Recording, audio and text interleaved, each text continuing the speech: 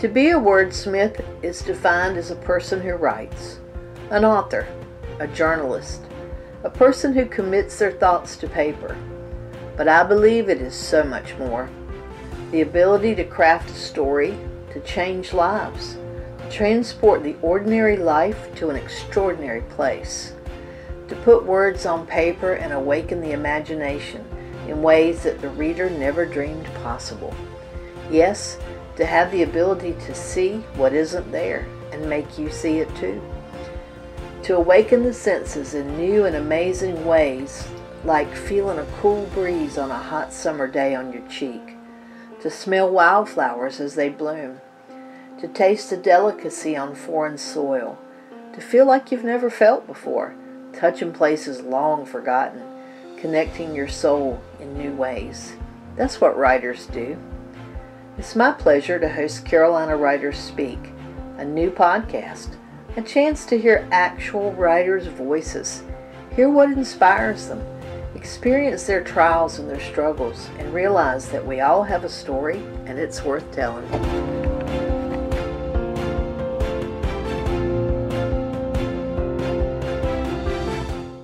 Hi, this is Rose Cushing with Carolina Writers Speak. Today our guest is Amy Skinner, and Amy is a very accomplished horsewoman, but she's also an author who has 2 books out, so I thought you guys would get to know Amy and enjoy learning about her journey as a writer. So Amy, tell our listeners, kind of quick about your career as a horsewoman. Oh, well, I started about 12 years ago, I believe now, and I started teaching after an instructor quit, and they needed a quick substitute, and that's kind of how I fell into the lap of it, and I've been teaching and training ever since. And I started out in northern Michigan, and then I ended up moving down here to North Carolina, and right now I'm mostly focused on doing young horses starting under saddle and postural rehabilitation of horses who have lameness issues or crookedness and things like that. Okay. So what inspired you to write your first book? It just kind of happened. It was just something that I had sat down on my laptop and started plugging away at writing down these things that were in my head. I have a friend who's an editor and also the director of the Best Horse Practices Summit, and she said, you should be writing a book. And I was like, that's crazy. I can't write a book. And eventually I realized that I had enough content to put into a book. So that's kind of how I got started. And what was your first book you wrote? It's called To Catch a Horse. Okay, tell us a little bit about that one. Well, To Catch a Horse is not at all what I intended it to be, because I actually wrote a book, like a full book in a story format.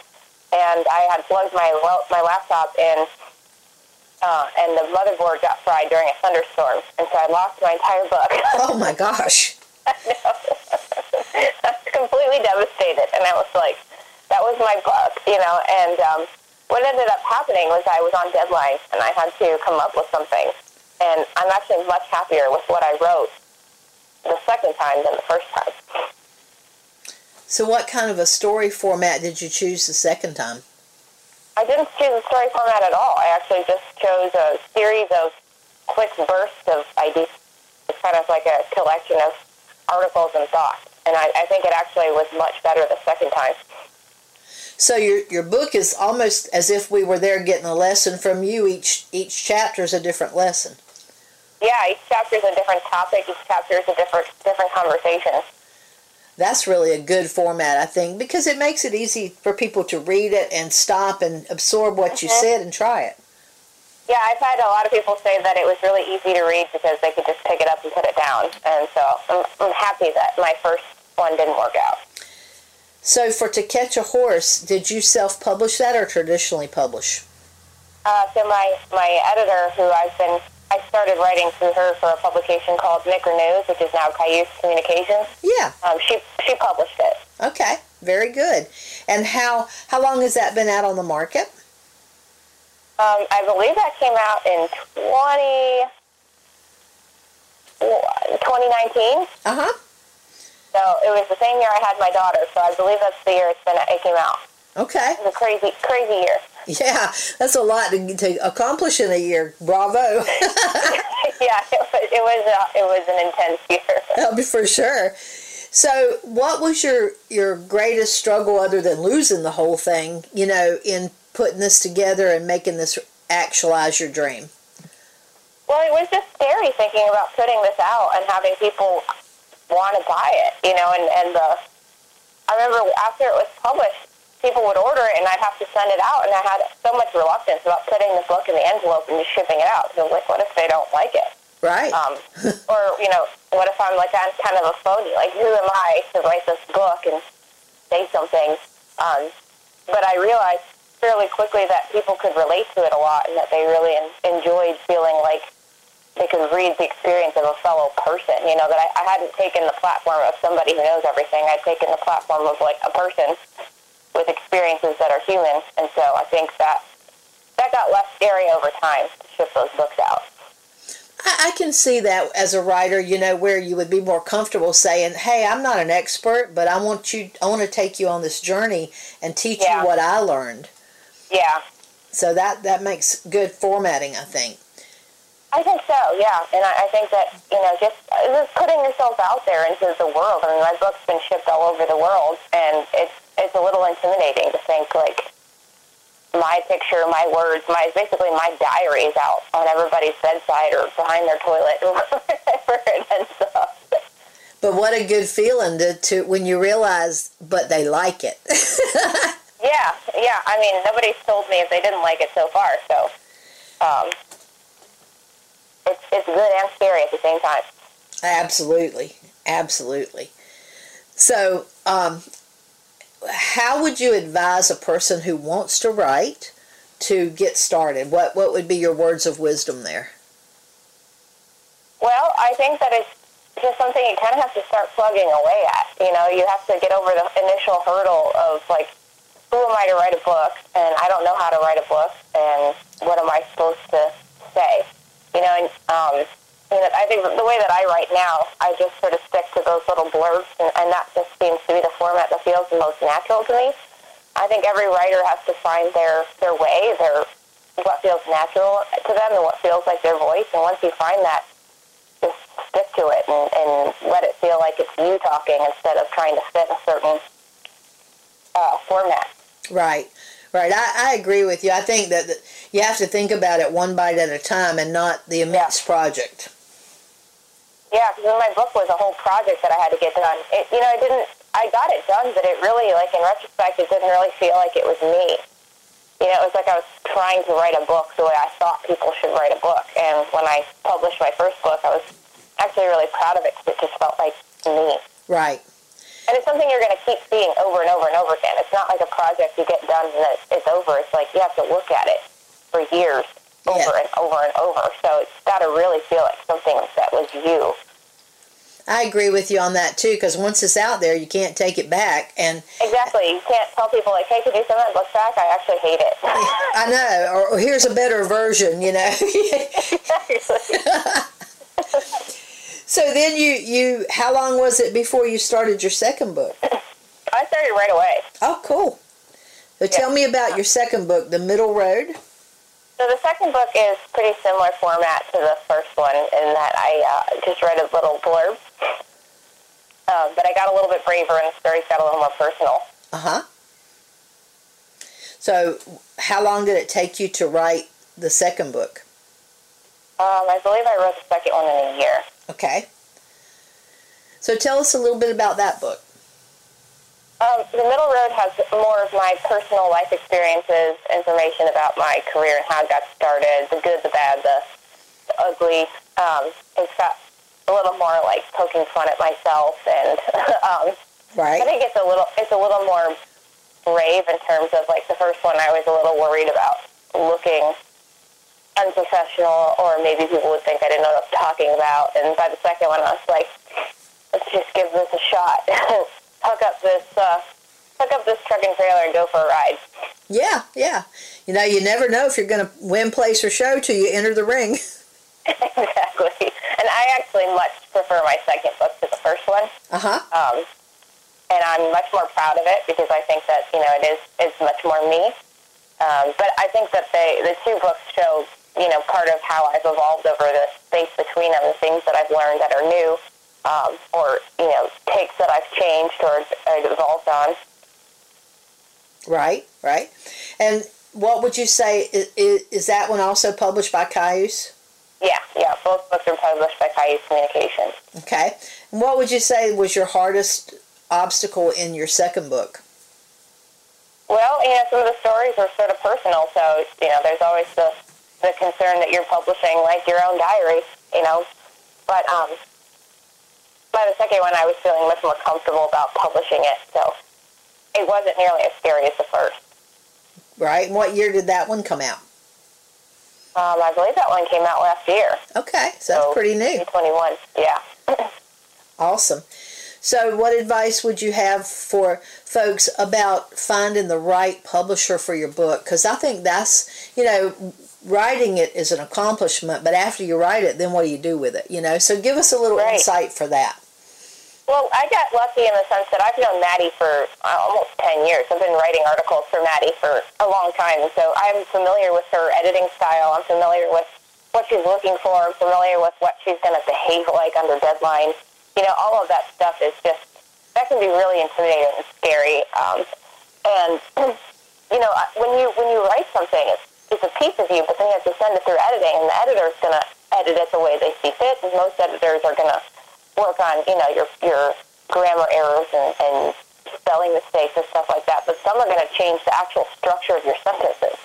And, that can be kind of a interesting thing to contend with, because you mean to say something and they interpret it different, and then that brings up some just interesting roadblocks, I would say, that they're, editing your work. And so finding a publisher and an editor who are interested in publishing your voice and not making it conform to something that your book is not meant to be is really important. I agree with you on that, and I think finding a like-minded publisher or an agent, either one, is a very important thing, especially in niche genres, because if you don't know the horse industry, you don't know whether it's good or not. You don't know whether it's going to sell or not. So, and I would think it would be the same whether it was bicycling or cooking or whatever, Right. You kind of have to have somebody that knows what they're doing in that area. Yeah, my publisher, Maddie Butcher, knows my voice and what I'm trying to say, and the first editor that we chose for the first book wasn't a horse person, and so it's tricky because there was a lot of things that we say in the horse world that she didn't understand, the terminology and words, that she tried to change to make them say something that weren't what I was trying to say. And so by the second book, we kind of hit our stride and found an editor that works better for us. And, those are things that, like, I don't have the resources and know-how to find editors. That's her department. And so working with somebody that I trust and that knows what I'm trying to say was really, really helpful, because it can be intimidating trying to figure out who to find to edit your book. And not all editors edit in the same way or in the same style, or some people are focused entirely on your grammar and your punctuation, and some people are going to edit the flow of your words, and so you kind of need to know what you're looking at. Absolutely. And both of those styles of editing are important and necessary, so if you can find that in a package deal, then you've really hit on a good editor. Yeah. So is there a third book in the works? I have been working on my third book since I published the second, yeah. I don't have a title for it, and, my writing is kind of fly by the seat of your pants type of a thing. It's a book that is forming itself, so I don't really have a structure that I'm trying to follow, because I learned my lesson with the first one, and what I'm doing right now is just, when something comes to mind, I write it down, and then I will take a look at it toward the end and try to put it in a flow that seems like it makes sense, and a title will come. I think that's true, too, with myself when I write, because the title's the hardest part. Yeah. I mean, because that's your hook to make people pick it up and put it in their cart. And yeah. And that's a tough part. And another tough part for me, and maybe for you, was what do you put on the back to say about your book? And tell us a little bit about that. Well, so the first book, To Catch a Horse, I named To Catch a Horse because there was an article in there called To Catch a Horse, where it was thinking about the philosophy behind catching a horse. And I realized that a lot of people purchasing the book thought it was going to be a training manual with step-by-step instructions, and it wasn't. And so the best advice that I was given about what to put on the back of the book is that people don't typically give negative reviews to books because they didn't like it. They give negative reviews because they didn't get what they expected. And so by the time I had the second book out, I put on the back of the book, I don't remember the exact wording, but something like, this is not a training manual, this is an author's take on this and that, the other thing. So that people pick it up and they know right away that they're reading philosophy and stories. They're not reading my training manual, which is really important when I go to clinics and I'm trying to sell my book. People aren't thinking they're buying a training manual with step-by-step instructions on what to do when they get home. I think that's true because, I know I bought a book by a very famous author, and I'm not a big reader, which is odd because I write. Yeah. But it was a story about Christmas, and it was Christmas time, and I thought I would enjoy it. And it wasn't at all like a warm, fuzzy, good Christmas story, and I was so disgusted I would never buy her books again because I felt misled by the back of her book. Yeah, yeah. And this person's written hundreds of books. I mean, it's not like they're new. So that's all really important. And I think that, the details of putting your book together are incredibly important too. So do you have any ideas about the fonts you choose and how long you make your book and those kind of things? How did you make those kind of decisions? Well, I followed the advice of my publisher because she said that typically the way that I was formatting my book, most people were going to be out between 150 to 200 pages was probably the limit. Right. And she gave that to me in a word amount instead of pages, because the page, you don't know how many pages it is until it's formatted. Right. And she chose the font, and she chose the font size just based on, I think, their research on what people typically like to look at. And, the thing was that, you don't want the words too close together. You don't want the font too small. You want it to be visually appealing to look at. And those are just interesting details because writing good content is not the whole game. Writing the good content is part of it. But it's, like you said, the back of the book needs to put the reader in the right frame of mind, and then your formatting needs to make it easy to flow for the eyes. So that was, the publisher's advice that I followed. But I think it's helpful to pick up a bunch of books that you like and look at them and say what you like, try to identify what you like about it. Why do I like reading this book? And I know I've had plenty of books that I enjoyed the story of, but I had a hard time reading because it was hard visually for me to look at. Yeah. Maybe the font was too small or too close together or the pages were too small. Those types of things, they all really matter. It does all really matter. Even the color of your paper is a choice that you have to make when you print a book. Yeah, if it's too white, a lot of people, I can't look at super white papers. Yeah. Those are all, it's just stuff to think about when you pick up a book. When you go to a bookstore and you just pick up a book and you don't really know why do I like holding this book? It's helpful to pick it up and try to identify some specific things about that you're enjoying. Because it's always more than just the words are good to read. Absolutely. And how did you choose your cover shot? Because as a magazine publisher for a long time, one issue, I let somebody else choose the cover, and I threw away almost all I printed because people just did not pick it up. So I learned a lesson about how important the cover shot is. So tell me a little bit about how you chose yours. Well, the cover shot was interesting because I was taking pictures that meant something to me, and my editor was like, this is not visually appealing. And so I'm thinking, of course it's visually appealing because I remember that moment and I loved that moment. Yep.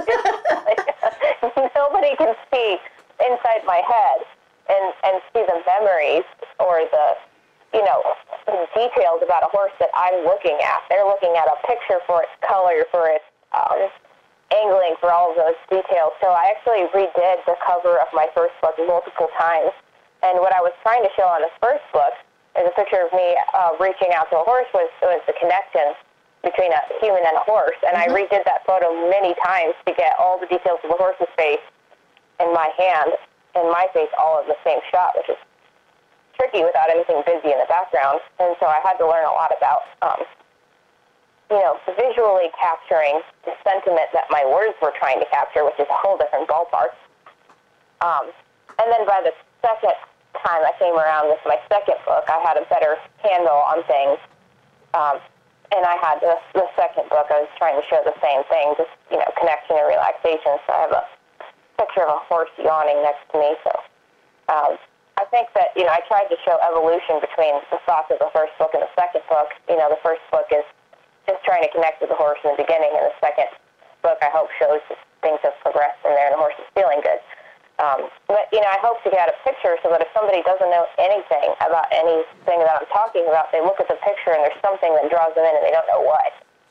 Well, I'm looking at your cover right now for both books, and I think you did really, really good job choosing your shots, because To Catch a Horse does, that draws me because I know that moment, and I think every horseman does, and I think that was really important for that book. And the middle of the road shot, I love that because that's kind of like the middle of the road, where you're at in the middle. You've had some successes with your training. You've developed this relationship. You guys are partners. Right. And now what, and this is where you're at right now. And so, I'm assuming your third book will probably be about what's next.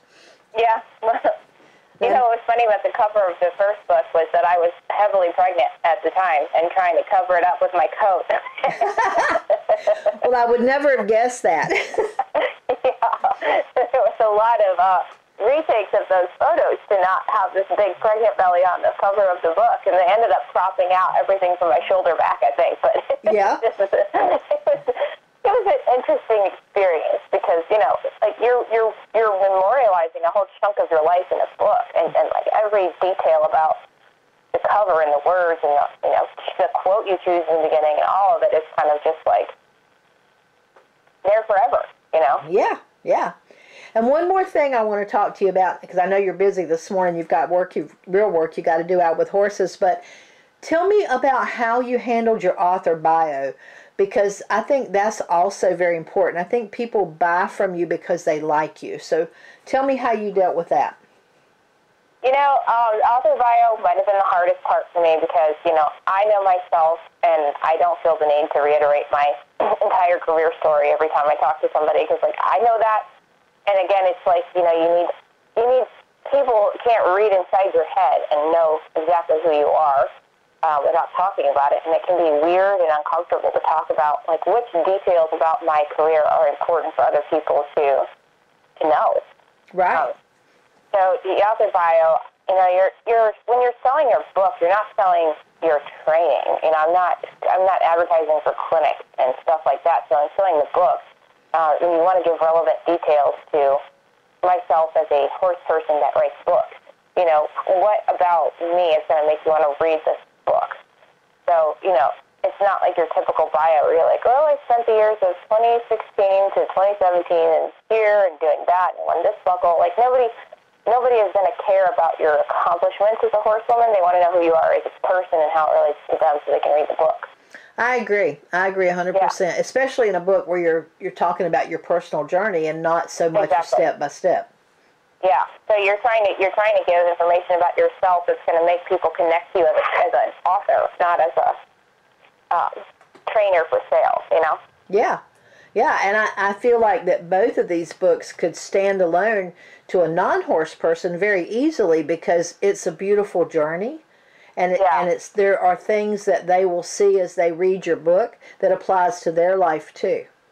Yeah, my mom says stuff like that all the time. She says, I don't know what you're talking about, but it sounds a lot like when I was raising you kids. I was telling Rodney this morning, my husband, I said, everything I have learned since I have been a horse journalist has applied to my children, my family, my business, and my life. Right. And it really is just the basic principles of living a good life and being smart about what you do. Yeah. Definitely that's what my two books are really about, is my life experiences as a horse person and meshed with my life. Yeah. When I used to sell advertising for my horse magazine and my show, I would say to people, horse people do everything that normal people do. we just happen to own horses too, you know? Yeah. So I think they're both really good reads, and I'm going to order your second book when we get offline here. Tell everybody out there how they can get your books. Well, I sell them through my website, which is amyskinnerhorsemanship.com, and you'll have to click on the shop page, and you can see one of the two books. You can see them both. So that's how you can order my book. That would be the best way to get them directly from me. And if you have somebody that you want to make this a gift for, Amy's happy to sign it and dedicate it to somebody for you too, right? Yep, you just have to specify in your order details. I think there's a section under notes or something like that where you can tell me anything specific about your order. So I'm more than happy. Anyone that comes out of my house comes signed. And then if you want anything specific, then you can just write it in the notes. All right. That sounds great. I really appreciate your time this morning, and thank you for being on our show, Carolina Writers Speak. And thank you guys for listening. Yeah, thanks, Rose. I hope you enjoyed today's episode. Everybody has a story. Just let your mind drift away and find yours. I know it's out there. What are you waiting for?